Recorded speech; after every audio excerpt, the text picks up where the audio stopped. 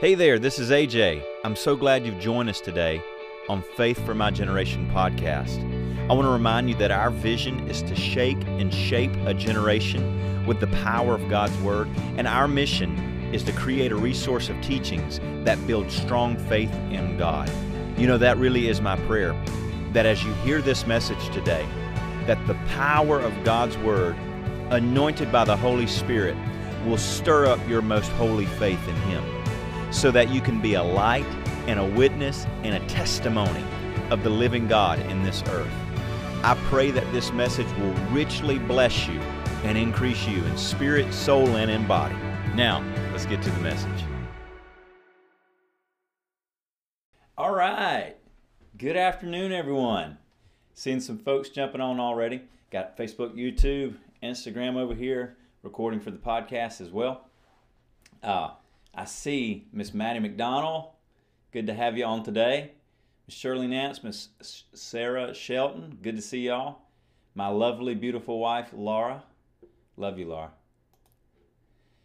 Man, I tell you what, I've been spoiled having Laura help me the past several days. Last week, some, and she helped me yesterday, right now. But I'm running it myself, so you may see, I don't know if it's out of frame or not. It looks like you might see the mouse over here.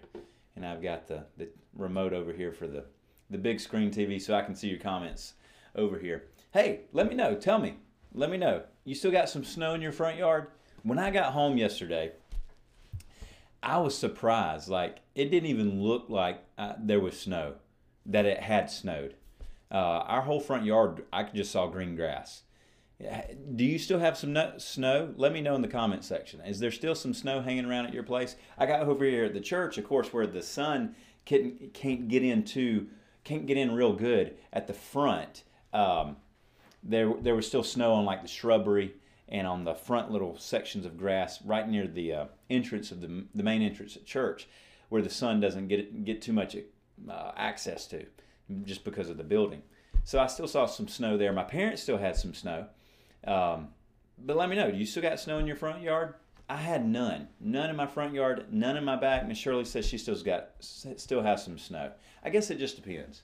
Which now at this point, it kind of melted yesterday and then froze back last night. And I think we're going to still have some more cold nights coming. A little. Miss Sarah's got a little. And supposedly, hey, I was looking at the weather. Supposedly there's supposed to be some more snow come this Friday. Oh, wow. What are we going to do? What are we going to do? I enjoy the snow. I enjoy looking at the snow. I like, trudging through it a little bit, playing around with it, throwing a couple snowballs. But I could care less. For it to shut anything down. I don't want it to mess up roads. I don't want to do anything like that. If it's going to keep me from going places and doing things, you can keep it. But it's nice to look at. Laura loves snow. She loves snow. All right. Well, hey, if you haven't shared the broadcast, please do. Go ahead and like and share the broadcast. It makes a huge difference in the amount of people that we get exposed to and get exposure to. And that's what we want to do. The Lord laid this on my heart to teach on prayer 2 weeks ago. And so I took immediate action on that, got these messages ready. And I'm so excited for today's continuation of what we're talking about, 12 action steps in prayer. A lot of people know they should pray, but some people, they don't know what they should do in prayer. What does prayer look like? And I want to give you some actual practical examples of what prayer looks like, what you can do practically in your life, in your prayer life, that's going to make your prayer life effective. I'm just not that disciplined. I'm not a kind of person who's going to pray just for the fun of it. I'm not going to pray just because, it's a religious duty. It is a religious duty. I understand that. It is a discipline, a spiritual discipline. It's something Christians do. But man, I'm just not going to show up, get up early every morning and go pray just for the fun of it. I want to see the prayers I'm praying answered. And I believe that's the same for you as well. That's natural. It's scriptural. We should expect our prayers to be answered. When we follow the guidelines that God has given us concerning prayer, we should have an expectation that the answer is on the way. The answer is on the way. And so yesterday we started a series of action steps that you can take in prayer. If you missed it, it's all available on YouTube, on Facebook. It's available on the podcast channel. You can go access those replays many different ways if you missed it from yesterday. We're going to continue in this list of action steps in prayer that we've been working through the Bible, seeing what the Bible has to say about each one of these action steps. And so let's just go ahead and get right in it today, and let's begin where we've begun every time the past 6 sessions. In today's session number 7, we've got 3 more this week. Of course, meeting tomorrow, Thursday, and Friday to finish up this teaching on when you pray, a teaching on prayer, on understanding the purpose and power of prayer. And of course, every time we've met, we're going to do it today, and we'll do it the next 3 sessions as well. We're going to read Matthew chapter 6, verse 5 through 8, and Mark 11:24. Those are 2 powerful prayer instructions and promises that we need to just have them sealed in our heart, filled up in our spirits. Matthew 6, verse 5. And when you pray, you shall not be like the hypocrites, the fakers, the pretenders, the wannabes. For they love to pray standing in the synagogue and on the corners of the streets, that they may be seen of men. Assuredly I say to you, they have their reward. But you, when you pray, go into your room, and when you've shut your door, pray to your Father who is in the secret place. And your Father who sees in secret will reward you openly, publicly. And when you pray, do not use vain repetitions as the heathen do, for they think that they will be heard for their many words. Therefore, do not be like them, for your Father knows the things you have need of before you ask Him. In Mark 11, verse 24, you probably have it memorized by this point, and you should. This is an excellent verse to rehearse before the Lord. Hey, good to see everyone. Hey, Brother Danny, Miss Barbara, Rick, Miss Shirley, Miss Tamala, good to see all y'all. Glad you're on today. Mark 11:24. Mark 11, verse 24.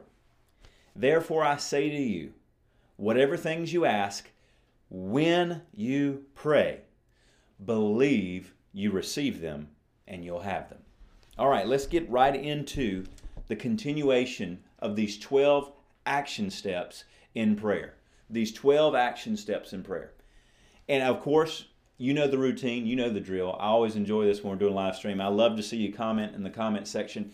For me, it's just a way to help you memorize and commit to memory the things we talked about. When you have to use your thumbs, use your fingers, whatever you need to do, and put it in the comment section, it's going to help you activate more of your mind to remember what we've talked about. So the first thing I want you to see today, of course, yesterday we talked about we need to get silent before the Lord. We need to remove distractions. We need to give adoration and come before the Lord in worship. Make confession to agree with God. We give thanks. We give Him a sacrifice of praise from our lips. And we finished yesterday talking about how we should make supplication. And of course, supplication is the same idea of like a supplement you might take. You know, I'm going to take a vitamin C supplement to boost the level of vitamin C in my body. Or a protein supplement so I can boost the amount of grams of protein I'm getting and giving my body. And every Christian is commanded to supplicate or make supplication for the body of Christ, to pray for the church, to pray for their pastor, to pray for the work and the ministry of the gospel, and to stand on the behalf and in the gap for other people and make intercession for the lost. Intercession is for the lost. Supplication is kind of this umbrella term, but mainly supplication in the Bible has to do with praying for the church and the body of Christ. That's where we finished yesterday. And today I want us to pick up on point number 6, which is specify requests.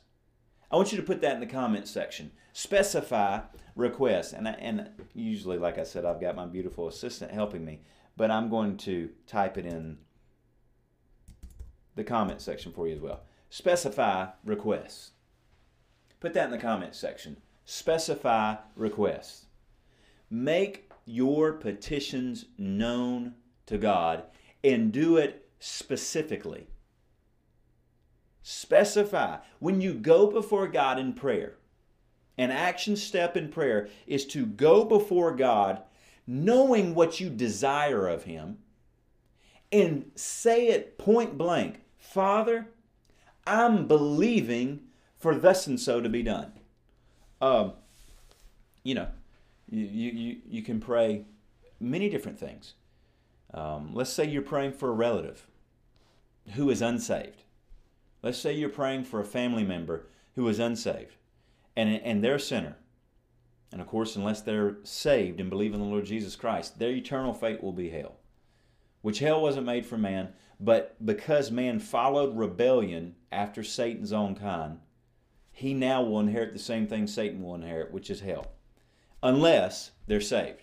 So we want our family to be saved. We want all people to be saved, right? So let's go before the Lord praying for that relative. What we're going to do? Well, one, we're going to make that known. We're going to make that desire of our heart known before God. And we're going to specify the request. Father God, I'm praying for, we'll say Bill. Lord, I'm praying for my cousin Bill, Lord. I'm praying that you, Father God, will send forth laborers along his path who will sow seeds of the Word of God that will cause him to come to a saving knowledge of Christ. I'm praying, Father God, that the ministry of the Holy Spirit on the earth is working in Bill's heart and convicting him right now, Lord. That he is so unsettled in his sin, he has to make things right. And I'm praying, Father God, when I'm around Bill, when every opportunity I have, I get to speak the right word at the right time to tell him about your goodness. Because truly, Lord, it is your goodness that brings men to repentance, Lord. Let his eyes be open, Lord.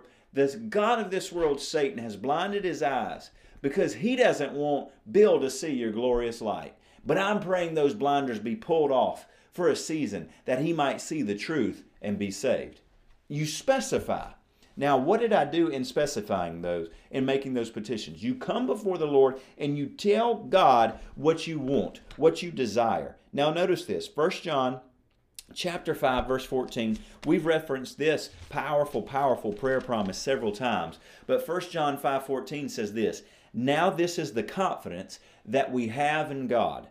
If we ask anything according to His will, He hears us. And if we know that He hears us, whatever we ask, we know that we have the petitions that we've asked of Him." I've come before the Lord with a petition.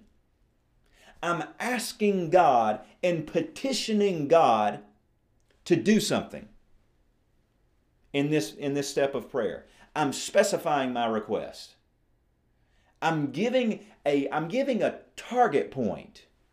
I'm giving a target point for the arrow to hit. I'm giving a target point for my prayer arrow to land on. I'm not just coming before the Lord. Well, bless God, the Lord knows my thoughts. He knows the thoughts of all. But God doesn't answer your thoughts. He answers your petitions. He answers your prayers. Think about this. For you to specifically ask God to do something means that you actually believe He will. Some people want to make light of, bless God, some people just come before the Lord and just recite a laundry list to Him, and all they do is ask. There is an appropriate part of prayer that involves asking God to do things in your life, to fulfill His word in your life. And God expects you to. God expects you to ask Him to fulfill His word in your life. Because when you ask God to fulfill His word in your life, whatever area we might be praying for, and this way I'm talking about praying for someone to be saved, intercession, but whatever we're praying for, God expects you to ask Him. God expects you to stand on His word and believe and receive from Him by faith. That is an expectation that God wants you to have, because that expectation reveals you have faith in Him. Because if I didn't believe God wouldn't do it, I wouldn't ask Him. I'm not going to ask them. It's not true faith. I don't go before God thinking, well, I'm going to roll the dice or spin the roulette wheel, or maybe He will, maybe He won't. No, if I go before the Lord, I have this confidence that if I ask anything according to His will, He hears me. And if He hears me, the prayer is as good as answered.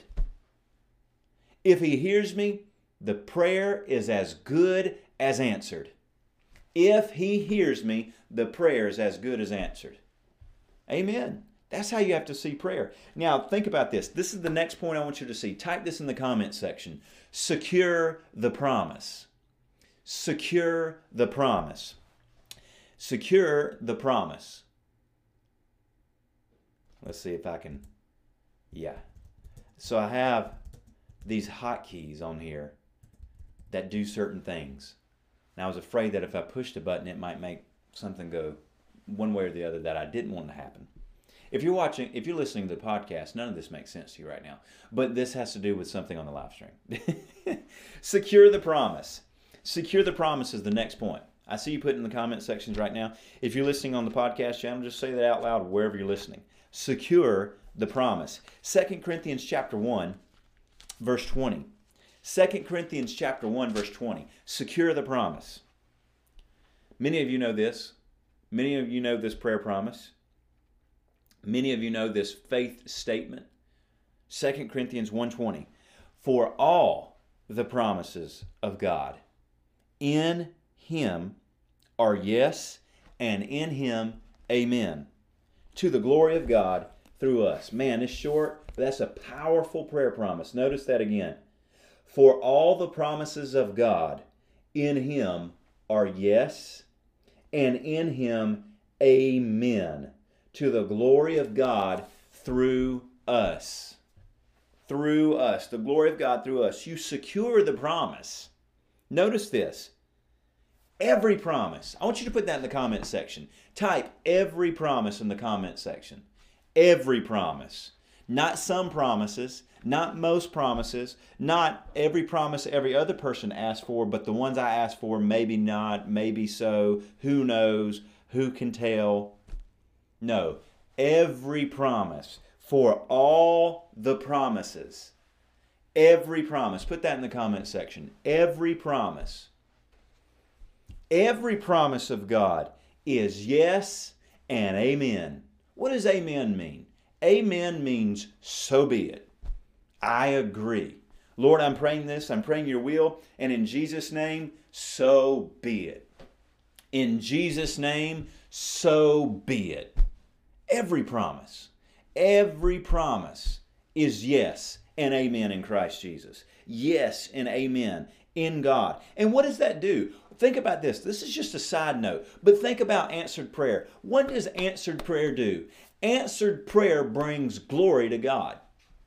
Don't ever let someone make you think asking God and petitioning God on the basis of His Word is a selfish thing. Well, bless God, I just like to, I don't go before God for anything. I just like to stand in His presence and worship. Man, you can't find someone who enjoys and understands the power of worship more than me right here. I tell you, I am a worshiper. We got a lot of different people watching. But at the church I'm here, Gospel Tabernacle Church that I serve and pastor at, I'm also the worship pastor. Man, I love engaging the Lord in worship and leading the people of God in worship. I was just counting it up the other day, and I've led about 700 worship services here in different places.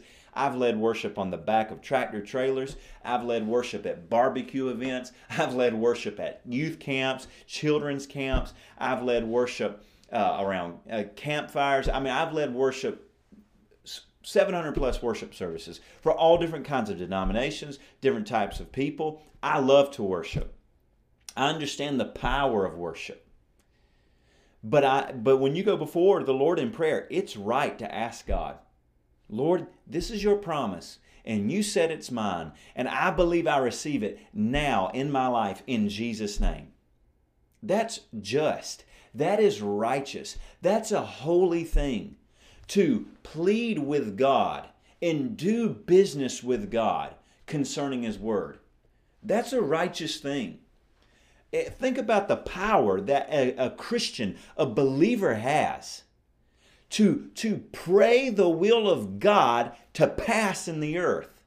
For us not to do it, for us to not do, for us to not pray, knowing the power that God has given to us, is a sin to not pray.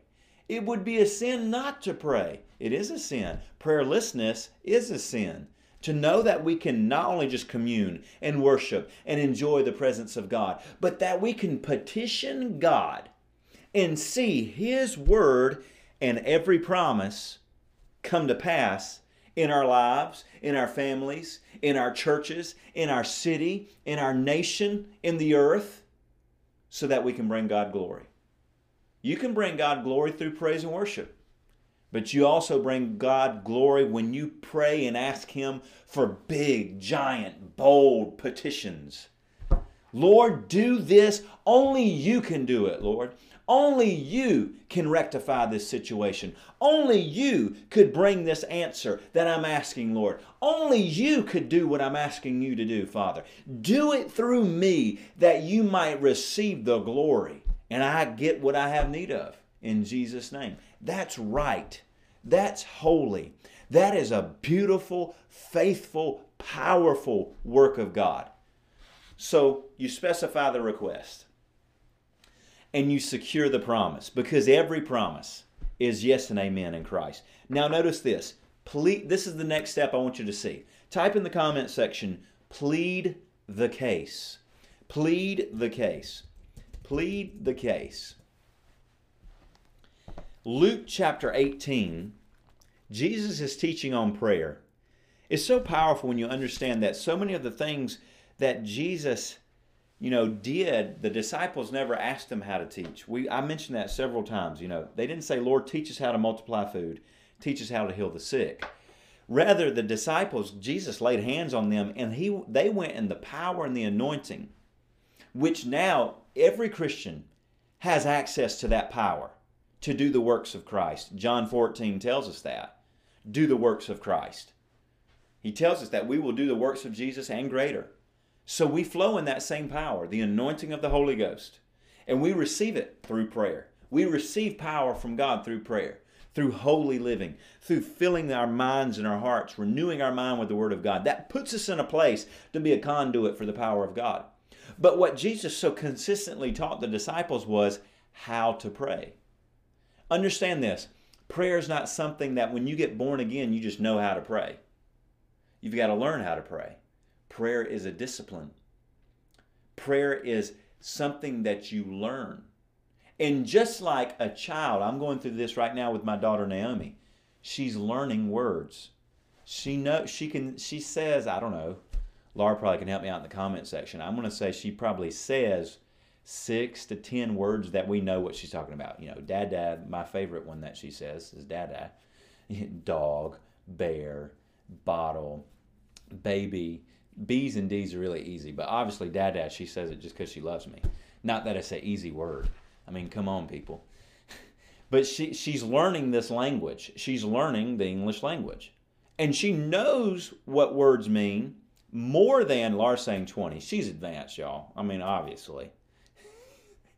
She knows what more words mean than what she can say at the moment, because I can point at something or I can say a word and, hey, you ready to eat? And she'll go to her high chair. She knows what that word eat means.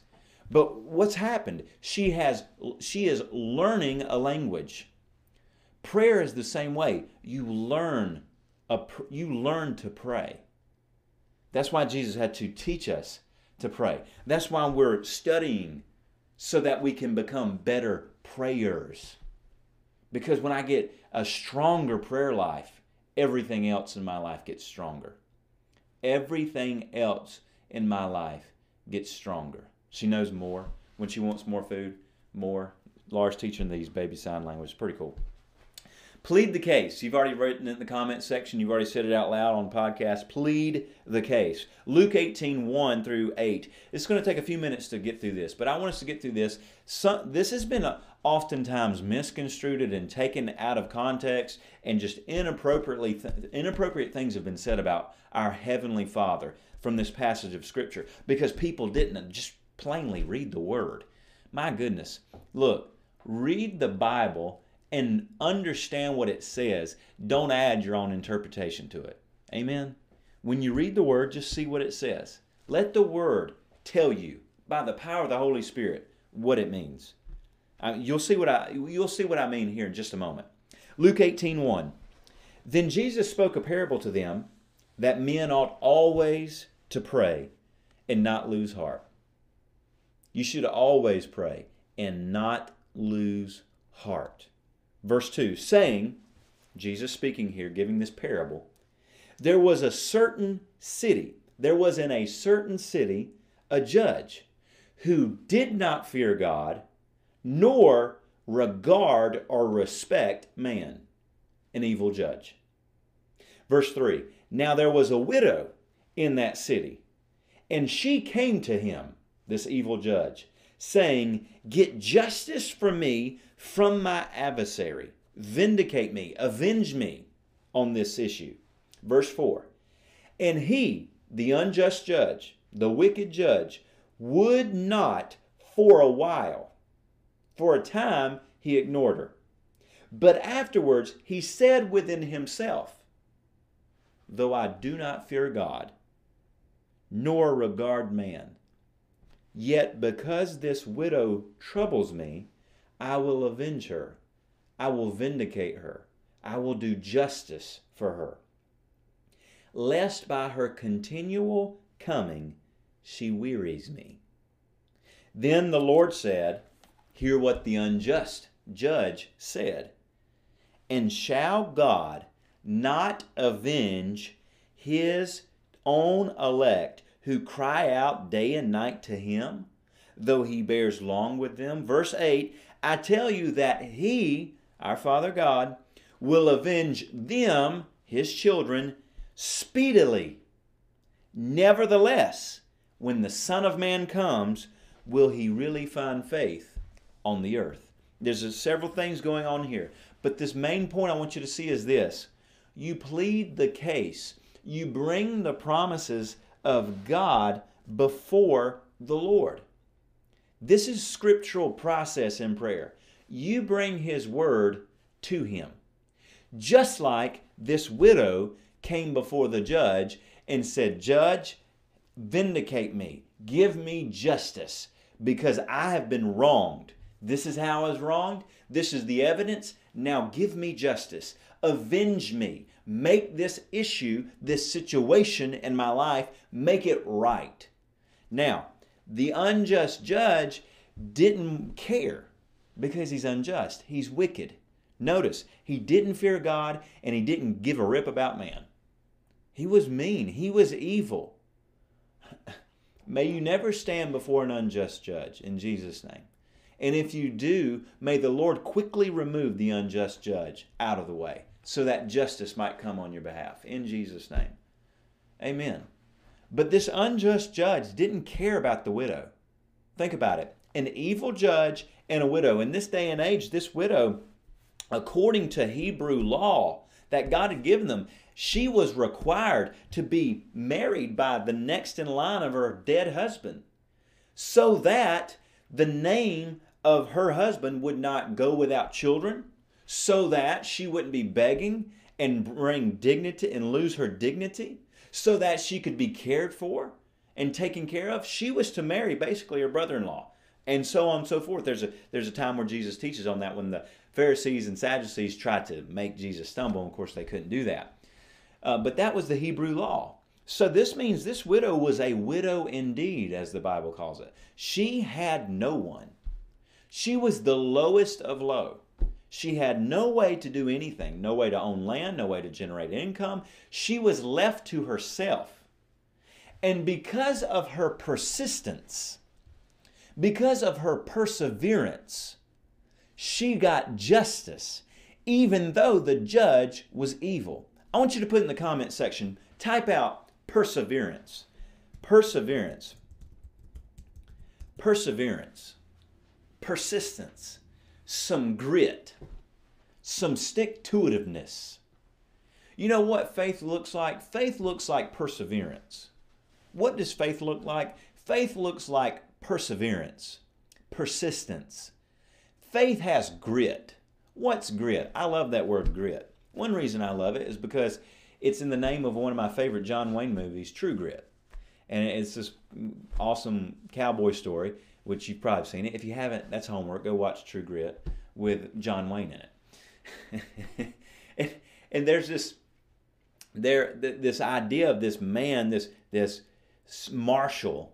He had something in him. He had some guts and some grit. And this young lady who needed justice on behalf of her father, she goes and finds this marshal, even though he's rough around the edges and no one cares for him and he's kind of a vagabond just here and there. She knew if she could get a hold of him, he could get the job done. Grit means you'll get the job done. Perseverance and persistence means you're willing to stick to it till you see it come to pass. Now, this is where some people get in error.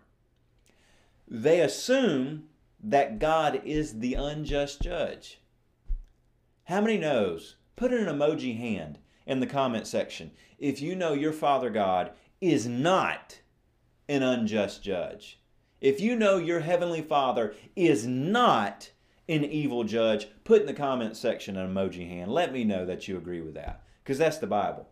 In fact, the Bible tells us, James 1:17, every good gift, every perfect gift comes down from the Father of lights, in whom there is no variableness, neither shadow of turning. In other words, every good and perfect thing, we receive it from our Father, and He doesn't change.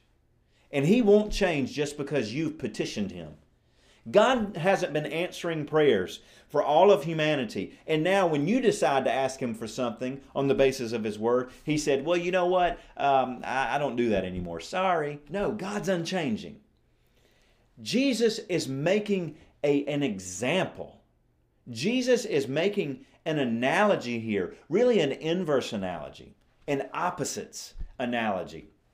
Jesus is saying, because of this widow woman's persistence, because of her perseverance, because she refused to quit, this little woman got what she asked for, even though the judge was evil and wicked.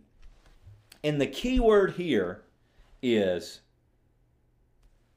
verse 8. I tell you that your Father, He will avenge them speedily. The unjust, wicked judge, he took his time. He was dragging his feet because he didn't fear God. And he didn't care about man. He didn't care about this widow. But because she was persistent, because she persevered, because she has some grit, because she stuck with it, he said, I'm tired of her keep coming in my presence. I will do what she's asked me to do. And Jesus is saying, will God not do much, much more than this unjust judge? Because God is not an unjust judge. God is a righteous judge. Our Heavenly Father is a righteous judge. He is a holy judge. He is a loving and kind Father. And it says that He hears us day and night, His children who cry out to Him. And He bears with us. You know, there's some things that you pray, and you're praying them, and you're asking God to do something in your life on the basis of His Word. And the whole reason you're praying those prayers is because God put those in you. God will put, if you feel a need to pray for people, pray for a certain person, pray for your church. You should all do those things voluntarily. But there may be times where you feel like, my goodness, you know what? I just keep thinking about my pastor. I need to pray for him. I just feel like I need to pray for him. Keep him in prayer. The Holy Spirit put that in your spirit. And He wants you to come before the righteous judge, the Father, so that He can avenge you speedily, so that He can answer you speedily. And notice this. Jesus ends this teaching of this parable saying, when the Son of Man comes to the earth, will He really find faith? Meaning that you coming before the Lord to plead your case, knowing He'll answer your prayer, that's what faith looks like. That's what faith looks like. Just so we get this point, I want you to really see this. I want you to see this point. In Isaiah 43:26, Isaiah 43:26, I want us to really get this honed in our spirits. Plead the case. Isaiah 43:26, the Lord says this, "Put me in remembrance. Let us contend together. State your case, that you may be acquitted, that you may be justified." The Lord here is talking to Israel, and He's telling them, hey, come to me. Come, because Israel's unfaithful. They've sinned. But there's a spiritual principle that we see here. Right here, our Father is saying to Israel, put me in remembrance of the covenant that I've made with Abraham, Isaac, and Jacob. Praise God. He's telling them, put me in remembrance. What is another covenant that God made with Israel? Well, He made it in the days of Solomon.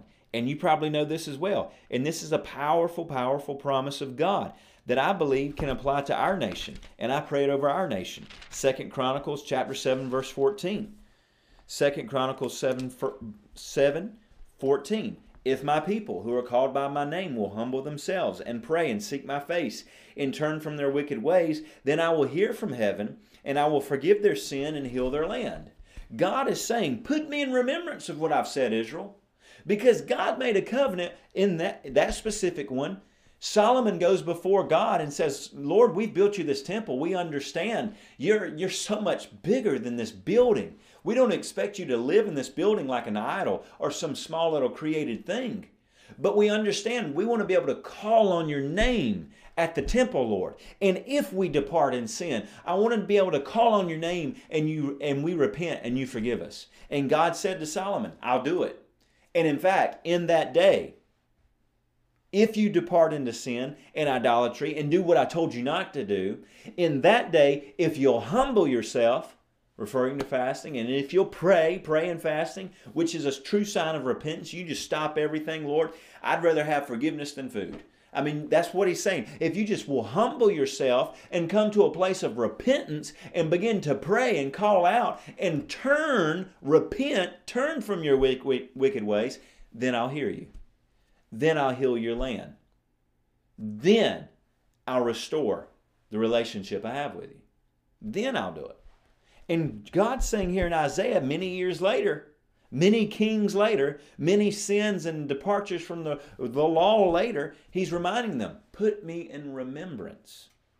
Let us contend together.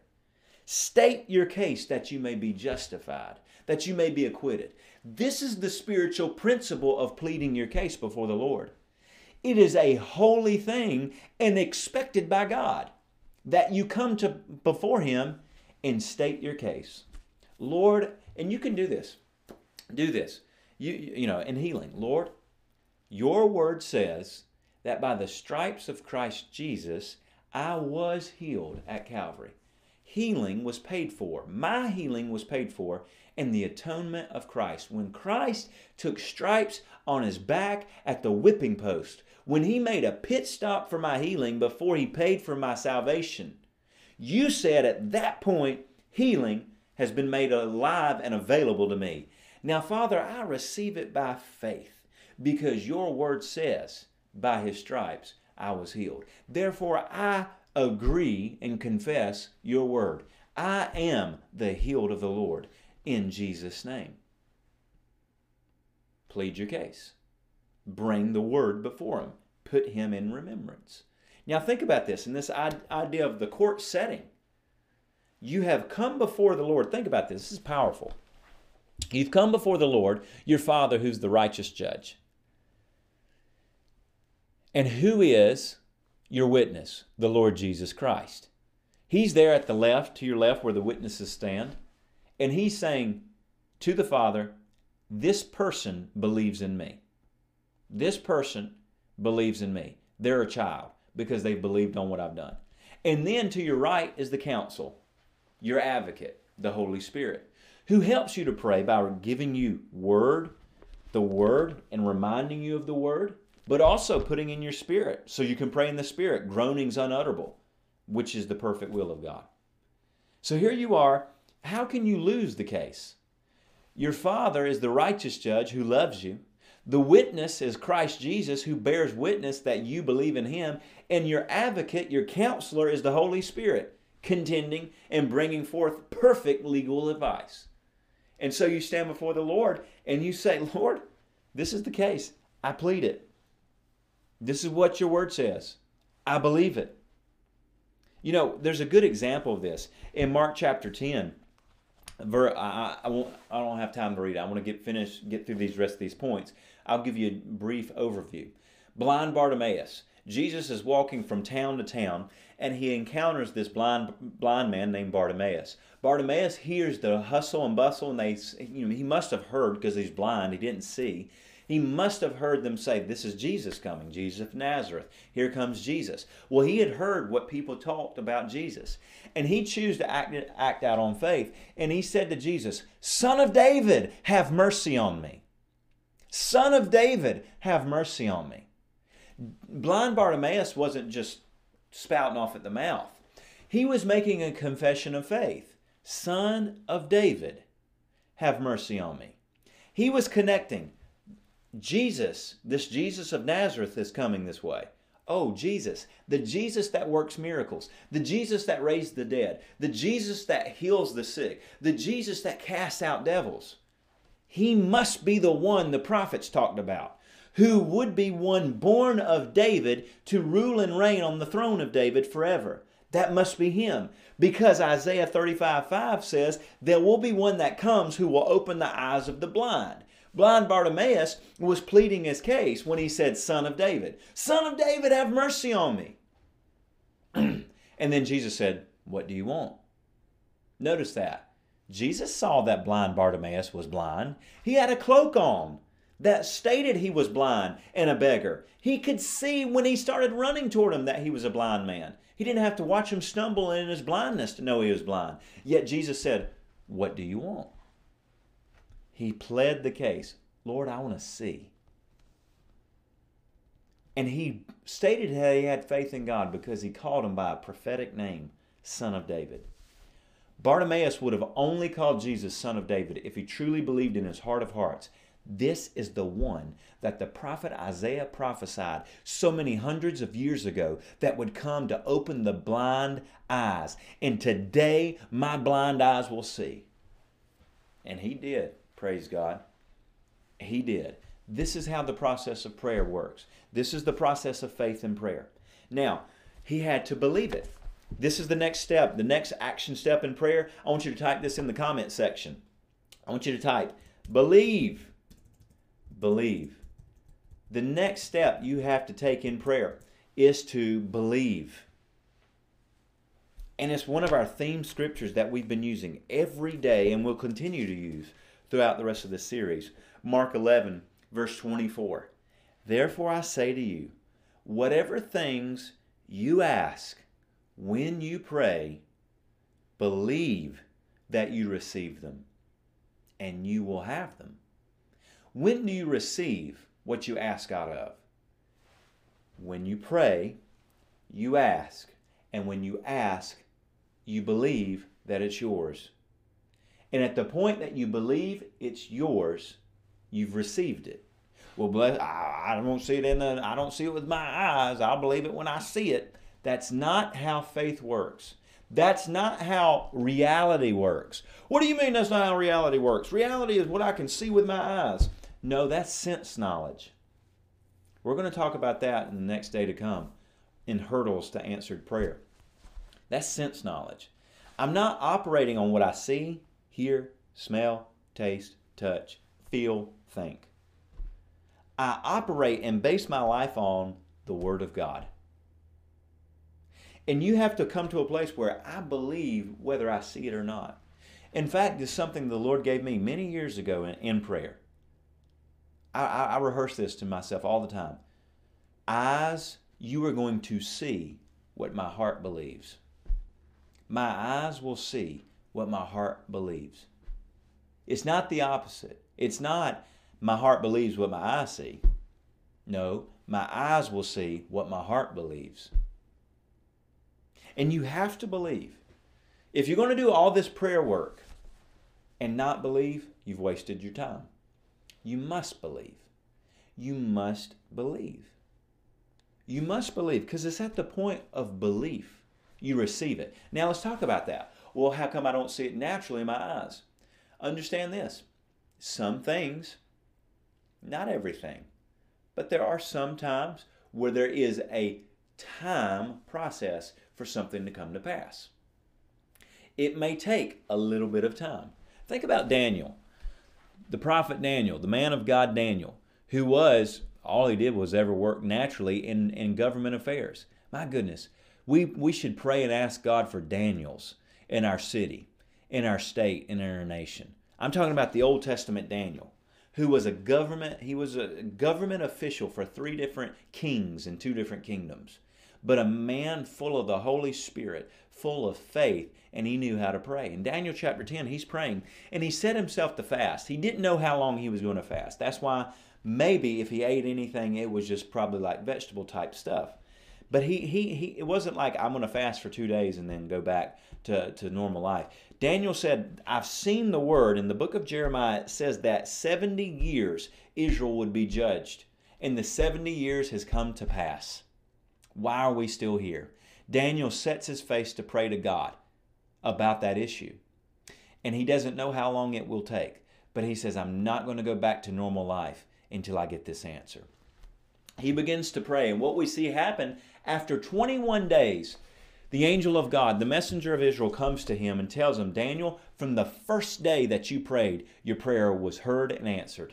The very first day, the moment you prayed the prayer, the moment you petitioned God, the moment you pled your case based on the words of Jeremiah, the moment you came to God and prayed, your prayer, the answer to your prayer was on the way. And he said, but in the process of that answer coming, I got held up by the demonic principalities over Persia, the prince of Persia. The demonic principality that has rule and reign, because the god of this earth is Satan, 2 Corinthians 4:4. For a time, not forever, he has stolen authority through sin, but you and I, believers, he has no authority nor lot in our life, praise God. That's why Daniel, a man of God, persistent and persevering in prayer, received the answer. Not because God was saying, well, I'll wait till day 20, hour 23, minute 59, and then I'll think about answering Daniel's prayer. No. The prayer was sent forth, but there was a spiritual warfare that took place, a demonic principality that was engaging this messenger of Israel. But here's the thing. Even Daniel, in the Old Covenant, a mighty man of God, could not, think about it, this is before the blood of Jesus is shed. I believe the Spirit of God was on him. But the Holy Spirit's made available to all believers. Now think about this. In the Old Covenant, we have a better covenant, the book of Hebrews tells us. In an Old Covenant, Satan could not withstand the prayers of a righteous person. It took 21 days, but what's 21 days? What is 21 days in the course of your life? What little cost to hear from God? Daniel refused to quit praying and believing. Daniel believed God heard his prayers. That's how he got the answer. How do we know he believed? Because he got the answer. How do I know I believe? Because I've got the answer. Amen. And Daniel was in that place. That even in the Old Covenant, Satan doesn't have enough power to stop the answer to prayer. Even in the Old Covenant, Satan didn't have enough power to stop an answer to prayer. How much more is, or less, how much less is his power effectual against you and I, who have the blood of Jesus and the Holy Ghost and the Word? That means we just need to put this into practice, y'all. We just need to continually, in all things, pray. Everything by prayer, and see the will of God come to pass. Next step, I want you to write this in the comments section. I see we're coming up close on the 1 o'clock hour. We're going to pray again, as we have every other session. Type in the comments section, give thanks. Next action step, give thanks. Give thanks. We already talked about giving thanks earlier, and the Bible shows us that we're to bring the sacrifice of our praises, the sacrifice of our lips, before God. The sacrifice of our praises, which is like a wonderful, pleasant sacrifice in His presence. We're to give thanks. Giving thanks in this area, we talked about it earlier in this list, but after we pray and believe that we receive what we've asked of God, we go ahead and thank God for the answer.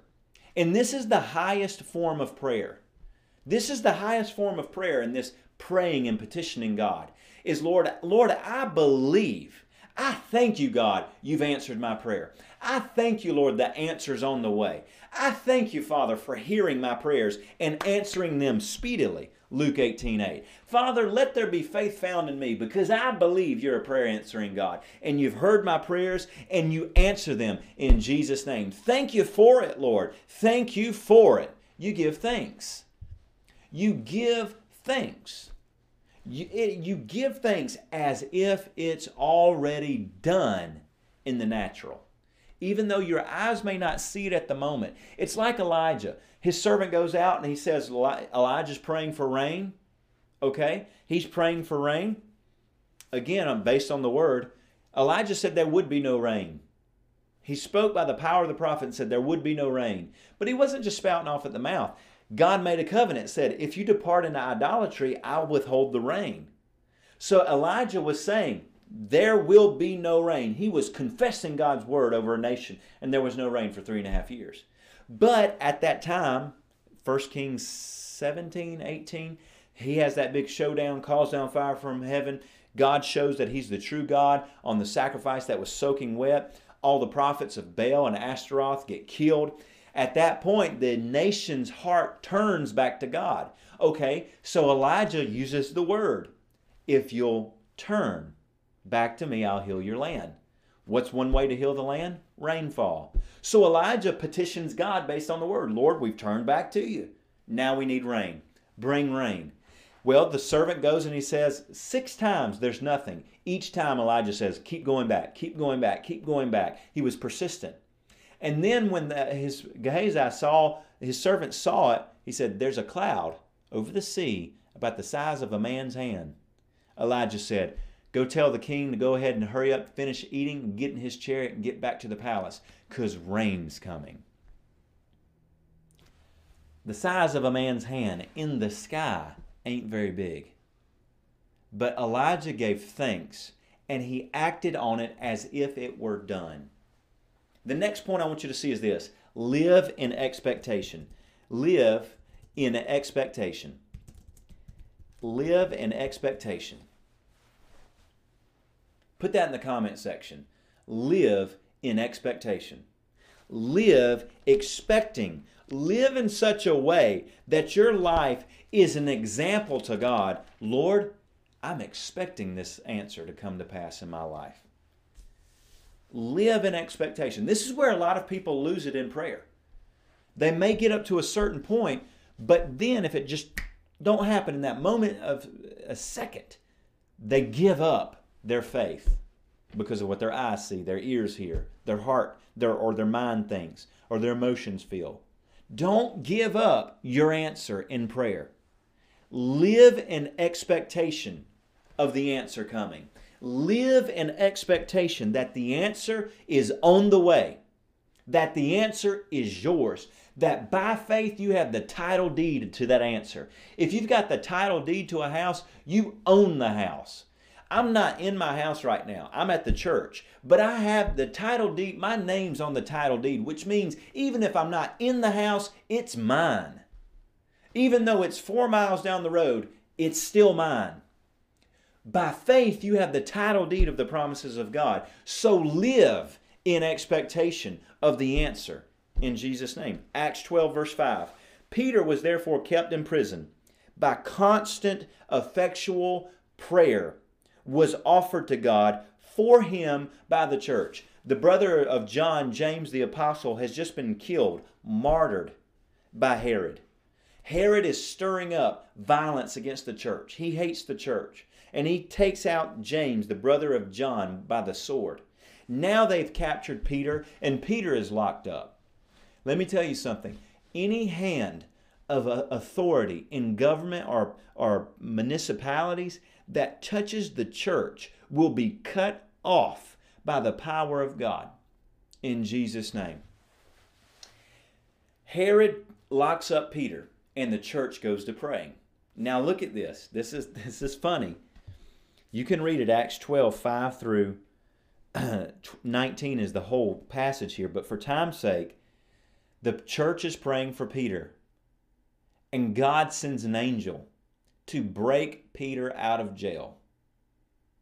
God breaks Peter out of jail with angelic assistance. This angel opens up he has to wake Peter up because Peter's not fearful. He's not shaking in his boots. He's snoring in between guards. This angel strikes him. Hey, boy, get on up. It's not your time. We're getting out of here. Gets him out of the chains, passes through 2 different guard posts, and at that point, Peter said, wow, man, this really is a work of God because I was in the jail, now I'm not. This ain't no dream. This is for real. And when he realizes that, he says, you know what? I need to go to John's house, Mark's house, where Mary and John Mark are there, and other people are praying. Now notice this. Verse 13, Acts 12, Peter knocked on the door of the gate, and a girl named Rhoda came to answer. Verse 14, when Rhoda recognized Peter's voice, because of her gladness, she didn't even open the gate. She ran in and announced that Peter stood before the gate. Now, all these Holy Ghost-filled, praying people, what is their reaction to Rhoda? Verse 15, but they said to her, you're beside yourself. Yet she kept insisting that it was so. So they said, nah, it's his angel. Think about this. Holy Ghost filled, praying people. It's at night. So, they're not sleeping, they're praying. God, let Peter out of jail. Lord, break Peter out of jail. Father, don't let Peter fall by the sword like James did. Lord, defend Peter. Lord, make a way for Peter. Here comes Rhoda. Hey, y'all, Peter's outside. No, he ain't. Y'all crazy. You are crazy, Rhoda. You are crazy. You've been drinking too much communion juice. Uh-oh. Rhoda, you don't know what you're talking about. Okay, it must be his angel. It's an apparition. Nah. Lord, release Peter. Release Peter. He ain't outside. Release Peter, God. Can you see what's happening? They weren't living in expectation. Don't pray prayers that you don't expect God to answer. Live in such a way so that when the answer to the prayer knocks on the door, you don't say, nah, I'm just going to keep praying. There's a time to pray and there's a time to receive. When the answer's at the door knocking, don't keep praying. Open the door. Open the door. Live in expectation. Live in expectation. Jesus said, when the Son of Man returns to earth, will I find faith on the earth? Let yourself be found faithful. Last one, put it in the comments section, 1259. I'm running over just a few minutes. Practice active belief. Practice active belief. Practice active belief. James chapter 2, verse 17. James 2 and verse 17.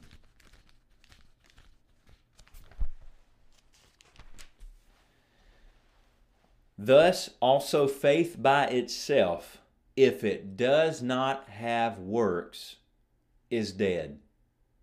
Verse 18. But someone will say, you have faith and I have works. Show me your faith without your works, and I will show you my faith by my works. I will show you my faith by my works. Practice active belief. Let the life outside of your prayer closet be consistent with your prayer life. Let the outside life be consistent with your prayer life. That's practicing active belief.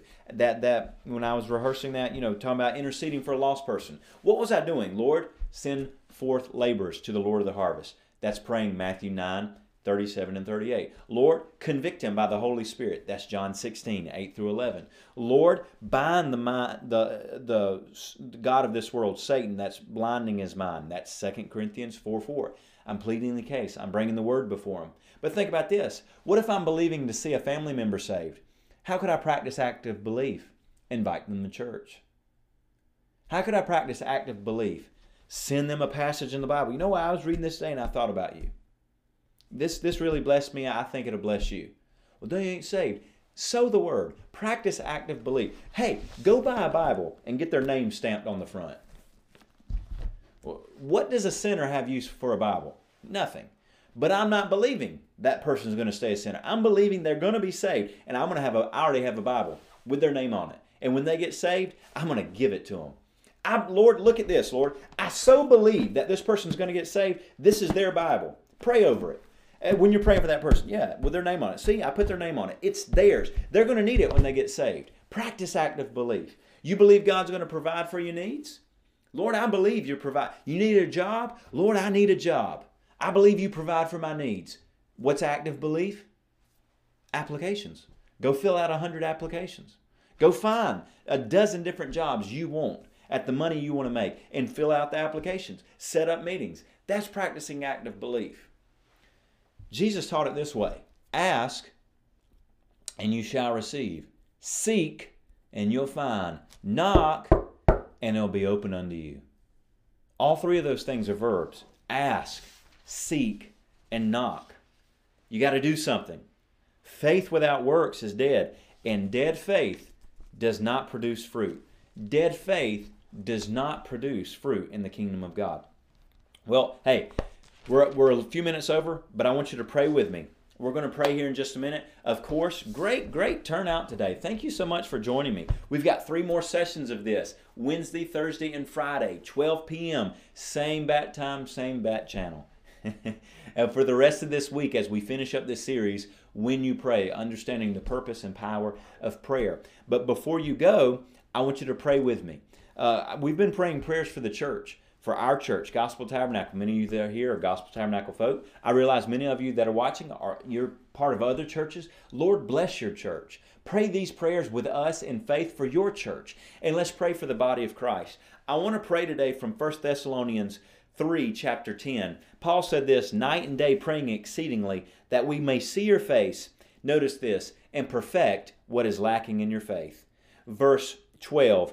And may the Lord make you increase and abound in love to one another and to all, just as we do to you, so that He, God, may establish your hearts blameless in holiness before our God and Father at the coming of our Lord Jesus Christ with all His saints. Let's pray this. Let's pray to God our Father that He'll increase us, the body of Christ, and establish us in holiness. Let's pray.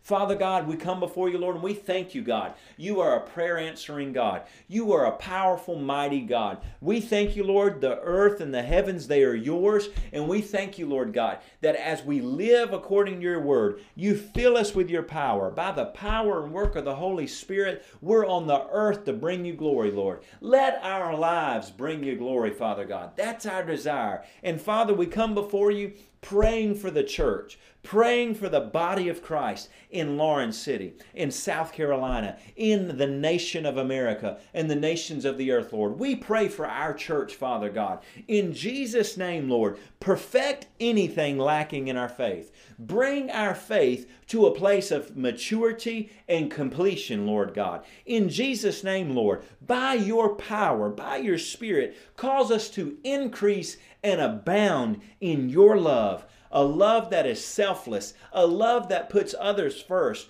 Cause us to increase and abound in the agape kind of love, the God kind of love that loves people without ulterior motives, that loves people without deceptions in the heart, but truly cares for people. Let us increase in your love for one another. In Jesus' name, Lord, establish our hearts in the faith. Establish our hearts that we will be blameless, clean, pure, holy, Lord, even as you are holy. We thank you, Lord, that you establish us blameless in holiness, so that at the coming of the Lord Jesus Christ, we will not be put to shame. But when we see Jesus come to rapture his church, Lord God, or if we go by way of the grave, Lord God, that when we see Jesus, we will stand before him in the holiness that you have clothed us with.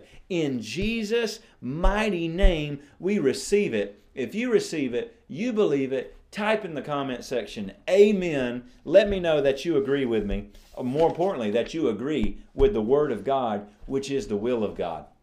I went over a few minutes today, but I hope you've enjoyed it. Thankful for you. I'm glad you're listening, glad you're watching, glad you're studying with me. Again, we're going to continue this subject when you pray tomorrow, same time, 12 p.m., Facebook, YouTube. Tomorrow we're going to talk about hindrances to prayer. Hindrances to prayer. And it's good. Man, it's good. Maybe a two-parter as well. I don't know. We'll see. We'll see what happens. But we're going to talk about hindrances to prayer. So the Bible tells us to move out all hindrances. And that's what we're going to learn how to do. Identify those things that might hinder us to answered prayer and get them out of the way. But I can't start teaching on something else. I'll get excited and start going in on that. So I'm just going to have to finish it there, right here at this point. Amen. I hope you have a wonderful, wonderful, blessed day. And I'll see you tomorrow at 12 p.m. All right. God bless you. Hey, I want to say thank you for joining me on this episode of Faith for My Generation podcast channel. Please do us a favor, leave a 5-star review. It helps us get this message of the gospel and the Word of God out in front of more people. It really does help. And until next time, remember, we are the faithful. God bless.